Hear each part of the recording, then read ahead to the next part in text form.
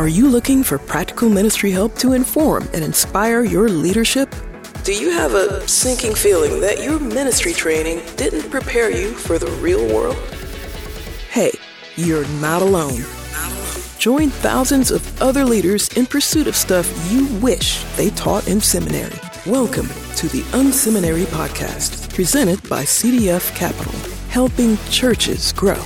Visit them at cdf.capital/unseminary. Well, hey, everybody. Welcome to the Unseminary Podcast. So glad that you have decided to tune in. I'm really looking forward to today's conversation with Pastor Mike Signorelli. He is from V1 Church. This is one of the fastest growing churches in the country, and I love this. They have a vision to be a global voice of the gospel to all people. I love that. A huge vision. Love it. They've grown from one location to multiple campuses nationally across from Long Island, New York City, Chicagoland, Miami, with over 100 revival homes, what they call revival homes globally. Mike and his wife, Julie, founded V1 Church. We're super excited to have Mike on the show today. Welcome, sir. Glad you're here. Hey, this is going to be an amazing conversation. By the way, we love your podcast. So shout out to my entire team who already listens and is excited about this. Well, this is a bit of a self-congratulatory moment. We're actually celebrating 10 years of the podcast, which is crazy to me. And so one of the things I love is I've kind of tracked with your church on and off over the years. And so fun. Actually, my assistant said, we're reaching out to V1. And it was like, I don't even think she knew that we've chatted a little bit, been together in some cohorts. And so super excited to have you on today. Well, why don't you fill in the picture? Kind of tell us a bit about V1. Tell us about your background. Fill in the picture for folks. Yeah, and I want to provide as much value as I can for the pastors and leaders listening right now. And so I'm going to be super transparent and vulnerable.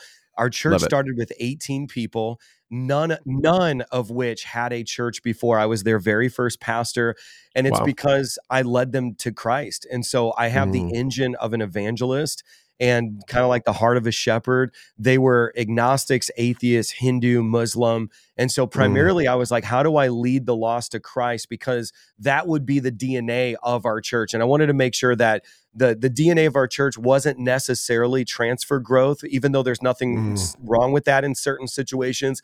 It was like, I want, I believe that you impart who you are, right? And so like you can tell your church to evangelize, but if you aren't evangelizing, as my friend John Maxwell would say, you are the lid. It's the law of the lid.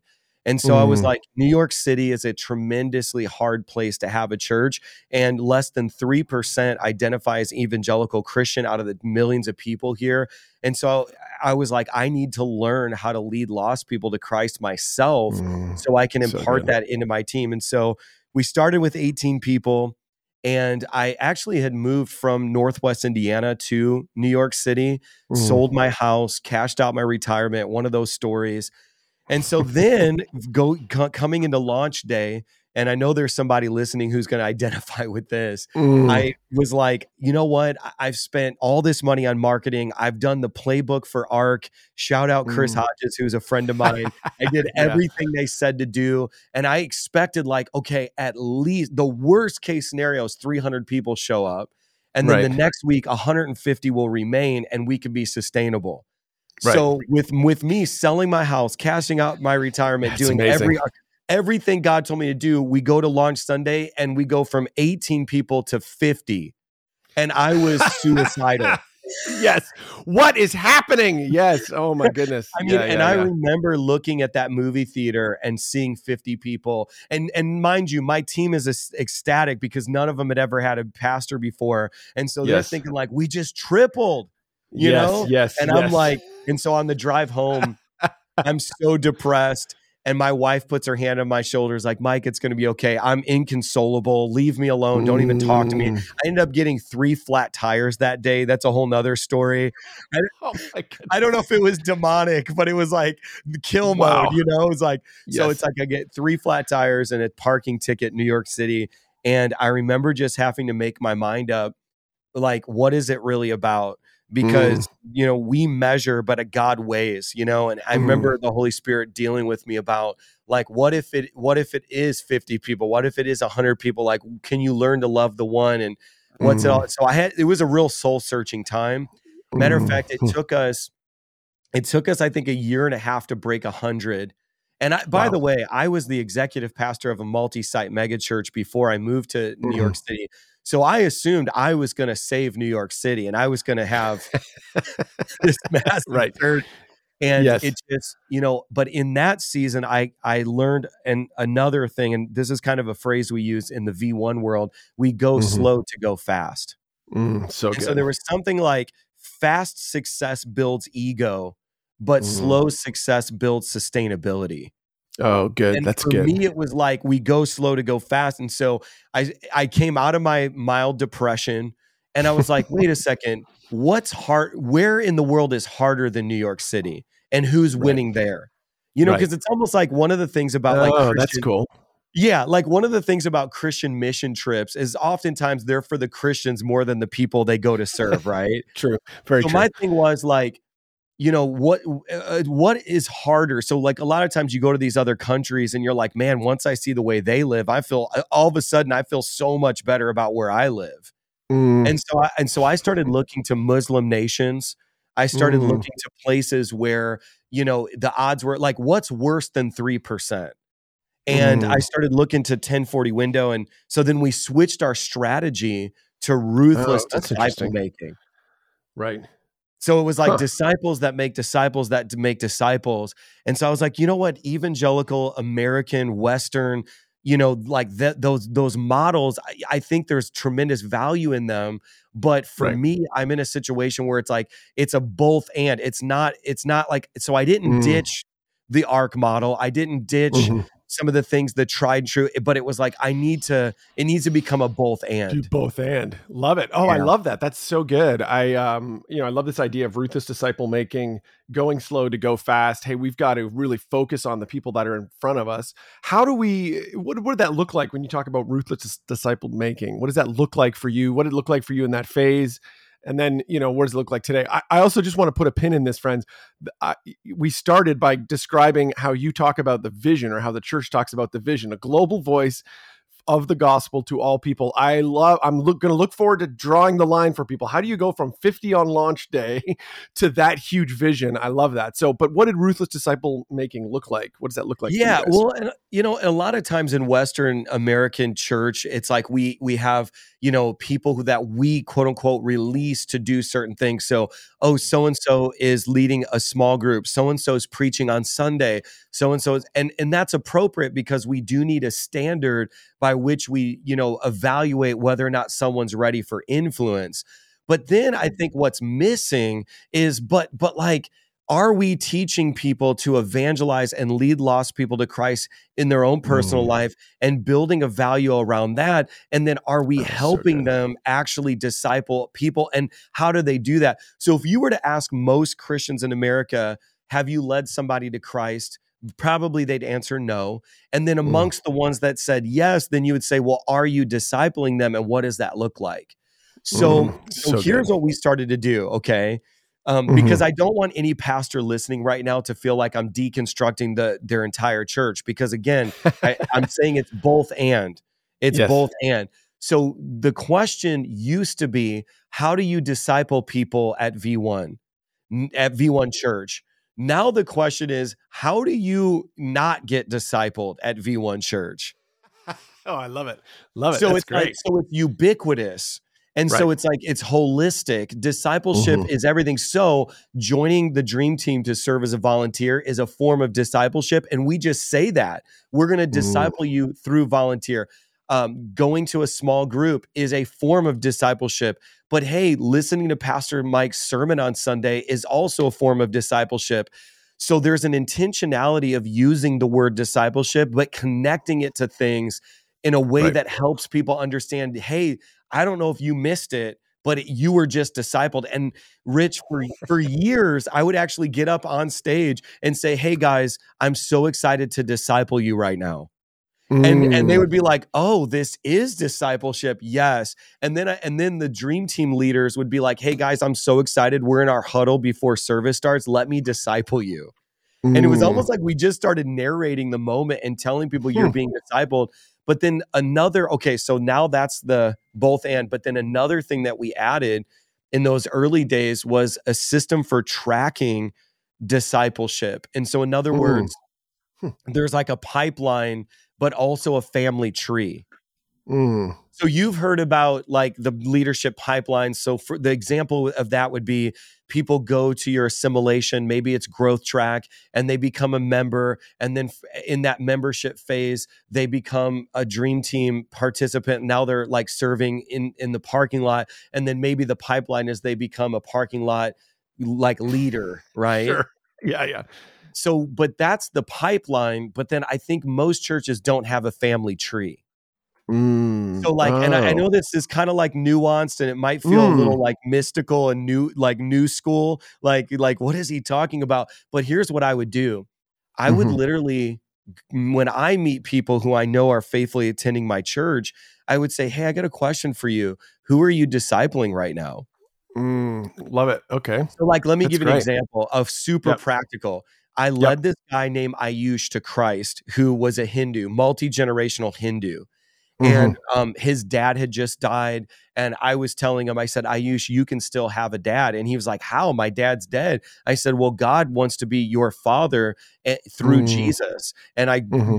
gave a basic gospel message. So Ayush starts crying and he's like, wow, that makes so much sense. Like, I feel something right now. And I'm like, Ayush, you're feeling the love of the Father right now. This is, and so he accepts Jesus. I Mm-hmm. baptize him. And Mm-hmm. but then Ayush says, Pastor Mike, I'm so afraid to tell my mom and my family that I've become a Christian, Mm. because this is going to be devastating news because we're all Hindus. And I say, well, Ayush, unfortunately for you, if you deny Christ before your family, he's going to deny you before his father. Okay. So I'm telling this New York City former Hindu, you have to go tell your whole family Yes. that you are now a believer. So he goes and breaks the news to his family. They're all bawling their eyes out. And then he comes back. He's like, okay, I did it. Am I a real disciple now? So like, Mm. this is the gospel. And I'm like, yeah, you're Wow. willing to break your Wow. mom's heart so you don't break God's heart. Hmm. Like that you Wow. are a disciple. But then once he starts stabilizing and there's Mm-hmm. fruit in the fruits of the Spirit in his life, now I have to go to Ayush and say, Ayush, I got a question to you. Who have you led to Christ? Right. Right. Who are you And let's push it discipling? on. Yeah, Yeah. totally. And so like we started creating the concept of like, there's leadership pipelines. I love that. I obsess over it. But then Mm-hmm. there's family tree. And Right. now I'm saying, okay, Ayush, you maybe got rejected by your biological mother, your biological sister, but now you need to start creating a family tree. Who are you Mm-hmm. discipling and what does that look like? Yeah, I love that. Well, and I think there can be there's a tension and it's a false dichotomy that is sometimes felt in churches where it's like you have to either be, heavily evangelism or heavy discipleship. You can't do both. You can't, and that isn't true. And we see that time and again with fast growing churches that it's like you realize, gosh, we've got to do both. We have to find a way to grow people up, to move them farther in their relationship with Jesus, partly because there are so many people coming in. Talk to me about one of the criticisms of a heavily discipleship-oriented church is it can become kind of inward focused. It can be about, hey, it's just about inward kind of, I'm gathering information. The stereotype, this isn't actually true, but the stereotype is like, it's just about acquiring information. It's just about acquiring trivial knowledge. How have you been able to push against that in your environment as you've been trying to increase discipleship at V1? Yeah, absolutely. And this is going to help a lot of pastors and leaders. So I look at people going through three distinct phases, and it helps them go from inward focused to outward focused. Because anytime there's an obsession over self, that's the fastest way to shrink and kill your church, Mm-hmm, And mm-hmm. and so we've got to get people outward focused. We have to get people thinking about other people. And that's a very hard thing to do because a lot of American culture in particular is extremely consumeristic. And Mm-hmm. so for example, I tell people the Lord's Prayer is actually we in our language, not me. So our Mm, Father who is in heaven, give us today our mm, daily bread. So Jesus, when he was discipling, he was using we language, us language, our language. And to most Americans, that's mind blowing. They never even noticed it because right. we're all like me, me, me. So Yes. the three distinct phrases that I'm trying to graduate people through is hospital, to family, family to army. And I so use good. that kind of language. Mm-hmm. And the reason why is because, listen, when people come to us, they are broken and they're coming to the hospital. And I will tell you, so my brother is a nurse, and he gave me this acronym that nurses sometimes use for pain. And it's pay attention inside now. So like, for example, Rich, if I were to kick you in your stomach as hard as I could, Yes. Thank you. Yeah. A good friend, as soon as I would do it, you would become the most selfish person in that environment, because you would say, this got nothing pain, else to think about. Yeah. there's nothing else I can think about. So usually selfishness is an indicator of pain. So it's like the most selfish people are the people in the most pain. And matter of fact, and that, you know how I know that? Because I was raised by a single mother on welfare, social assistance in a trailer park, multiple abusive stepdads. And so I was in a lot of pain. So even when I became a pastor, I was a selfish pastor because I was still in pain. And it's funny because you can't be generous when you're in pain. You can't give financially because it's like, well, I need, and that's why Jesus puts an example on the woman who gives 2 mites, because man, her situation being a widow would demand pay attention inside now. I'm in a lot of pain. So that woman did a supernatural act by being generous and selfless in the midst of all that pain. So wow, that's good. So here's my thing though. You don't tell people are hurting, stop hurting. Like what kind of a psychopath would I be if I was like, Rich, stop, stop, acting like that. Because what's the natural posture of somebody in pain? They get smaller. So you would, if I kicked you in your stomach, you would become buckle smaller. over. Yes. You would buckle over. And if I said like, stop doing that, so I think a lot of us as pastors, we're trying to tell people who are in pain, stop doing that posture. I need you to serve on the dream team. I need you to serve. I need you to give more financially. And they're like, I can't. Like, I can't do anything other than this posture. So what does that look like? So I love this, hospital, family, army. So in the hospital phase, what are you doing to try to help people, or what is that kind of practically? How does that work itself out to kind of help people move people from hospital to family? Yeah. And I think this is a tweak on Chris Hodges' stuff. And I've talked to him about that at length. Yes, we believe in assimilation, but assimilation without healing is not going to produce sustainability, because people can't live beyond their level of health. Right. So it's like you're trying to ask people to do healthy behaviors that aren't healthy. So what that looks like for me is, and I'm just going to be brutally transparent right now. Some people come to you like Mary Magdalene. And my friend Robert Morris understands this. They call it freedom ministry. Some people may need to get free from demonic oppression.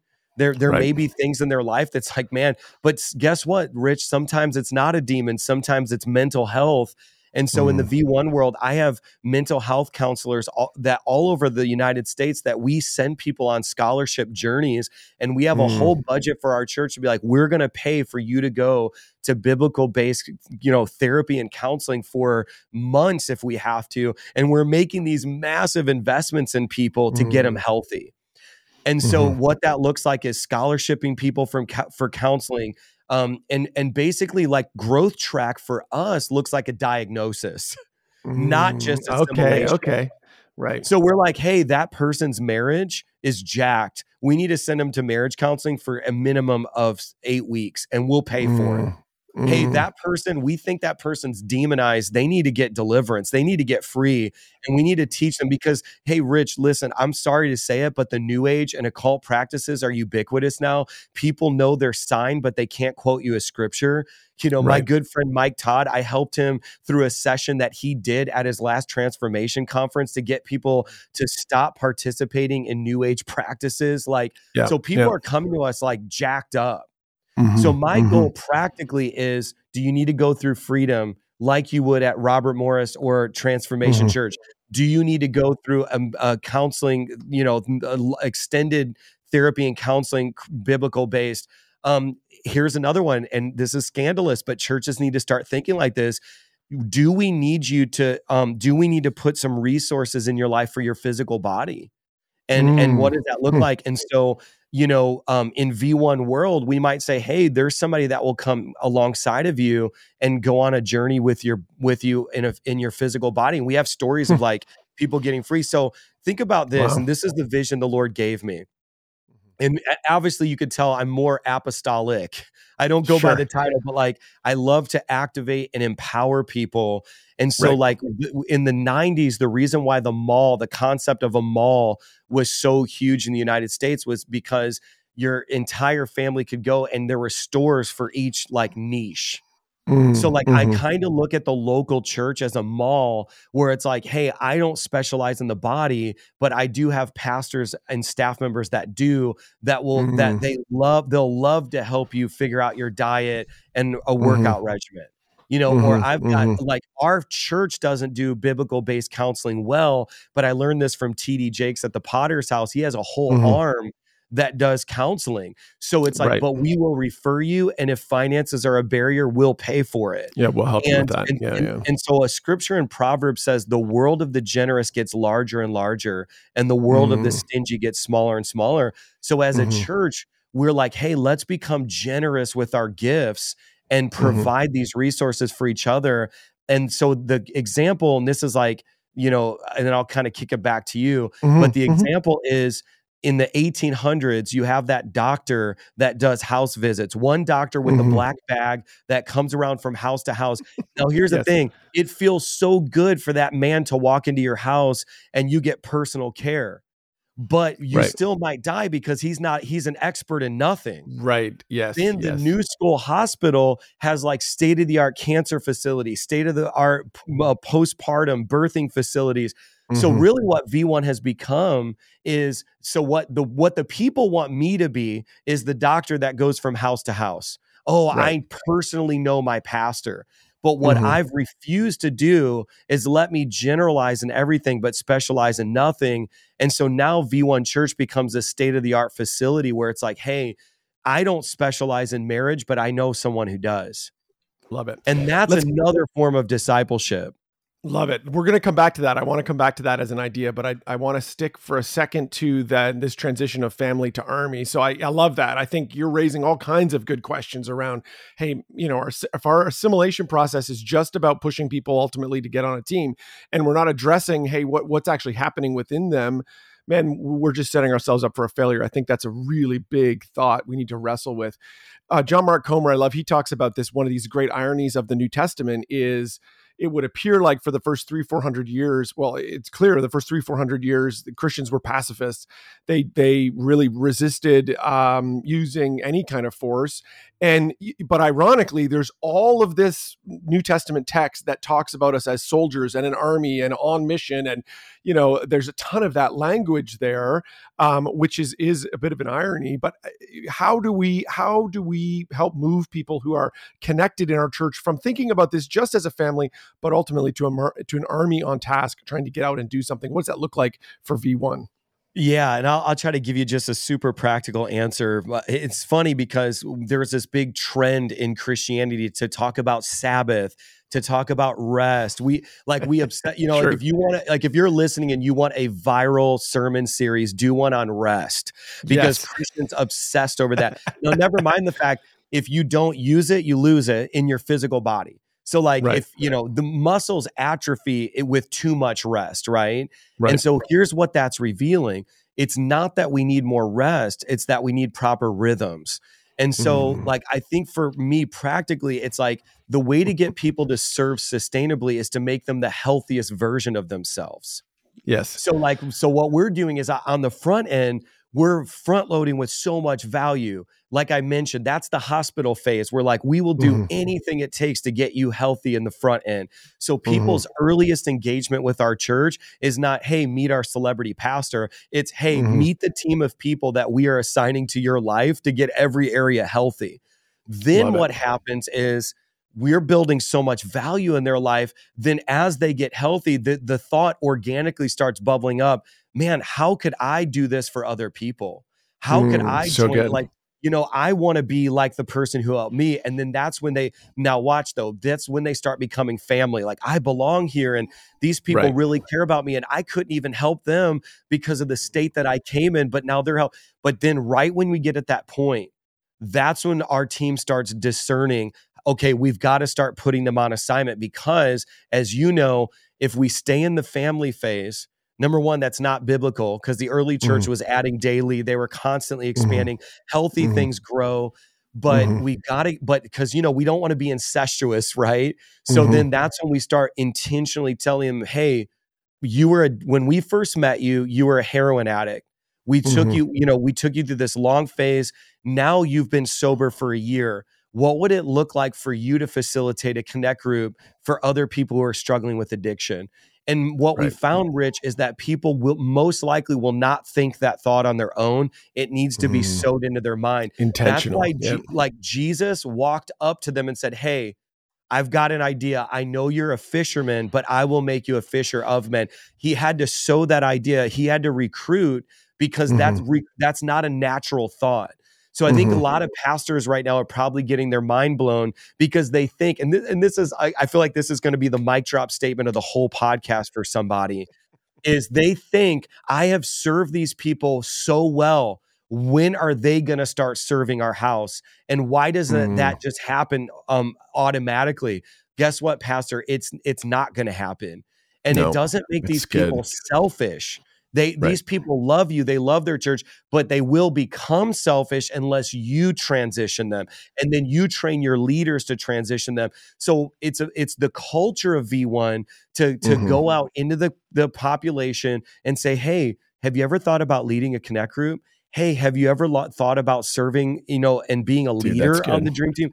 And it's like, that's a cultural thing. Jesus recruited, so you're going to have to recruit. But watch this. If you recruit them without an attempt to get them healthy and build value in their life, you're selfish. But if you do recruit them after you've shown them that you don't want anything from them and you've selflessly led them, now you're empowering them. Oh, so good. So good. So, yeah. Dude, that's great. Love it. That is so good. There's a lot packed in there. And, I remember years ago, I heard this one pastor where he was talking about harvest and the idea of the harvest. And like, we're excited about our churches seeing a huge harvest. And he made this point that I was like, oh gosh, I've never thought of it that way. Is he said, most of us in this room don't come from an agrarian culture. We don't come from a place where we had to harvest. And our impression of the harvest is like, that's when all the good things happen. And then he points, he says, anybody here been a farmer? And there's like one guy raises his hand. He's like, well, what happens at harvest? And the farmer says, we work really hard. Like that's, and that's true. Like, I think I've often thought like harvest, I want to have a harvest, but it's like, man, really what it is you got to lean in, and it's the same kind of army intensity. I love that. I want to come back to this idea that, hey, your people, and this is so true. Your people are looking for you to be a pastor, to be the like jack of all trades, master of none, do everything. Talk to a leader who's experiencing that today, that you have gone through this transition from pastor of a church of 50 people. And that's a major kind of milestone head thing mindset that people have to get that pastors have to get their head around. I've got to not make all roads lead to me. I've got to find ways to empower other people. Talk to a pastor who's in that and is struggling with that today. How can we get our heads around ensuring that we're positioning ourselves correctly and not actually giving into that with our people? Well, yeah. And, here's the thing. It's with a lot of empathy I say this because probably the pastor does do it better. That's the reality of it. And a lot of pastors that I know, they can sing, play multiple instruments, preach a phenomenal sermon, take up the offering, and more money comes in than if somebody else does it. But what happens is you're winning in the short term, but then you're losing in the long run. And I can't tell you how many pastors didn't finish strong because they weren't raising up children. And here's the thing. It's like the way I look at it is if they can do it 70% as well as I can, and then I can take them on a journey of development. And I think that's just part of it, changing their poopy diapers, crying with them, laughing with them. But if you build a culture of training and development, then what'll happen is eventually, once you do get a couple of layers of spiritual children in your leadership, they will then start policing the culture for you, and they'll start filling in the blanks, and it becomes easier and easier as you go. I didn't know that in the early days. It's just somebody would go up on stage and say something, and I'd say, oh, they just destroyed my entire ministry, because they would say something stupid, and I'd be like, I gotta fix that. Yes. But here's the thing, like, you're either going to deal with the pain of doing it all yourself or the pain of development of other people. And you have to choose your pain. Yeah, you're not getting out of pain. It's either the pain of like, I got to do this all myself, or it's the pain of, oh no, they said something stupid or they did something. And what I've learned is that if you're willing to go with the pain of development, eventually that becomes a lesser pain. And so because now, like, okay, watch, I've got a campus in Miami. I've got a campus in Bakersfield, California, Indiana. I got a campus in Long Island, New York City. I cannot physically be in those places. Right. But what I've done over time through development and training and releasing and imparting to people is create a situation where, like Jesus said, it's better that I go. And they couldn't understand. They're like, what do you mean? You're Jesus. It's better that you go. And most pastors, their mantra would be, it's better that I stay. Right. And so if we're really going to be like Jesus, we've got to create a culture in our church where it is actually better that we go. And what I mean by that is,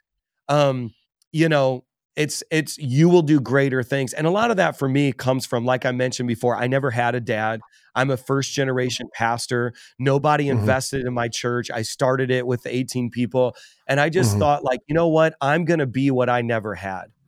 And I felt like people didn't believe in me. People didn't understand me. And I was like, I'm going to be, and I was jacked up emotionally. So a lot of V1 is really me trying to be for people what I wish so badly a church was for me.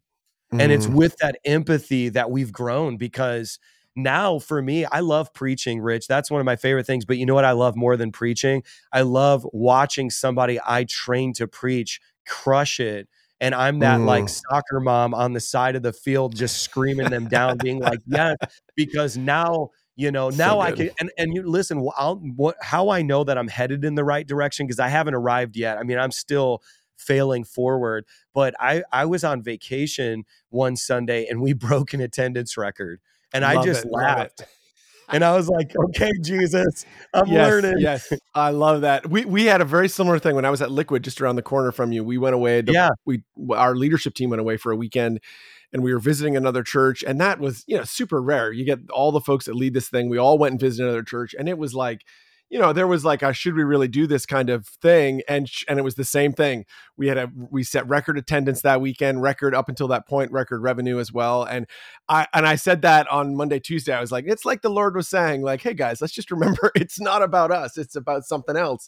I love that. Let me just tag this on there, because I think this is a phenomenon, is the spiritual children, they want to make you proud. So like they'll overcompensate. So it's like, oh, Rich and the team are gone. Let's show them what we got. And then they'll try, and in their elbow grease will get them further. So it's like, sometimes you got to factor that in, where they'll scrap these big wins for you because they want to make you proud. Yeah, that's good. Well, and I love that. You said something there that really resonated with me as well, is when you said, I think, we should be like Jesus and say, it's better for me to go. And I think in some ways, some of our cultures have that completely inversed, where we actually highly value the person who just stays. It's like they've been there for 40 years. They're the person who's done the same thing for 40 years. And there's a real dark side to that, which means they have not raised anyone else up. They have not brought anyone behind them. And so, yeah, I love that, Mike. What a great encouragement. Well, just as we're closing down, I want to hear from you, just kind of final moments. But we also have this great PDF, fantastic read for folks, called "The 10 Enemies of Process." Tell us a little bit about this. I appreciate you just giving us this resource, but tell us a little bit about that as we close up today's episode. Well, there's probably so much that people are thinking, like, I want to try the things that they talked about in the podcast. And if you have a barrier to actually accomplishing it, there's probably 10 barriers or 10 reasons why it's not happening. And matter of fact, I mean, I've done this leadership talk, the 10 enemies of process, at literally the second largest church in America and other places. And it would even be worth you guys literally reading it and having a discussion with your team, with your staff, because it's going to hit on things like self-pity. Like some of those reasons we're like, why is this? How can I not get them from hospital to family to army? Why am I not transitioning them? It's one of these 10 things.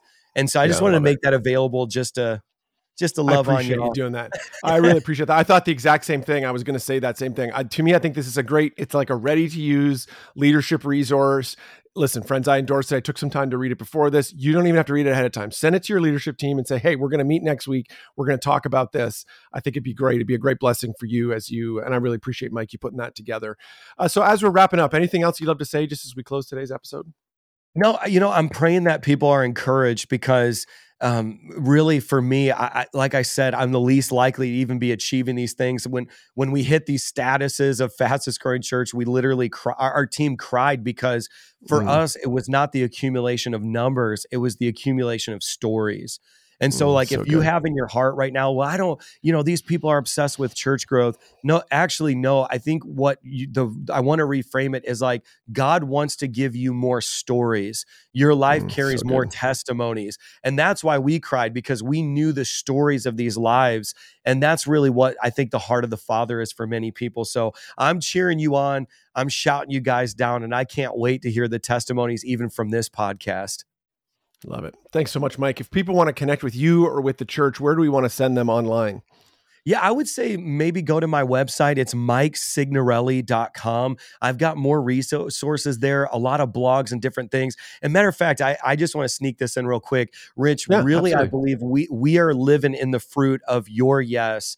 And I mean, you know this, but I've forced my team to do so many of your trainings, and we've regarded your stuff as the best of the best. And so this was a full circle moment, because I think when we were only 2 campuses deep is when I started engaging you and being like, guys, everything Rich has put out, consume it, learn it. I'm quizzing you on it. So I just want to publicly honor you and acknowledge your hard work, because we are the byproduct of that. Oh, I appreciate that, Mike. That's super kind of you to say that. And I'm like I say, I'm a fan from afar. Love what you guys do. Love cheering on V1, and it's fun to see. And there's a lot of other stuff we could have talked about today, but I really appreciate you really serving our audience and jumping in. So again, we'll put a link to the show notes, MikeSignorelli.com. Love to send you over. There's lots of great stuff there. Thanks for being here today, Mike.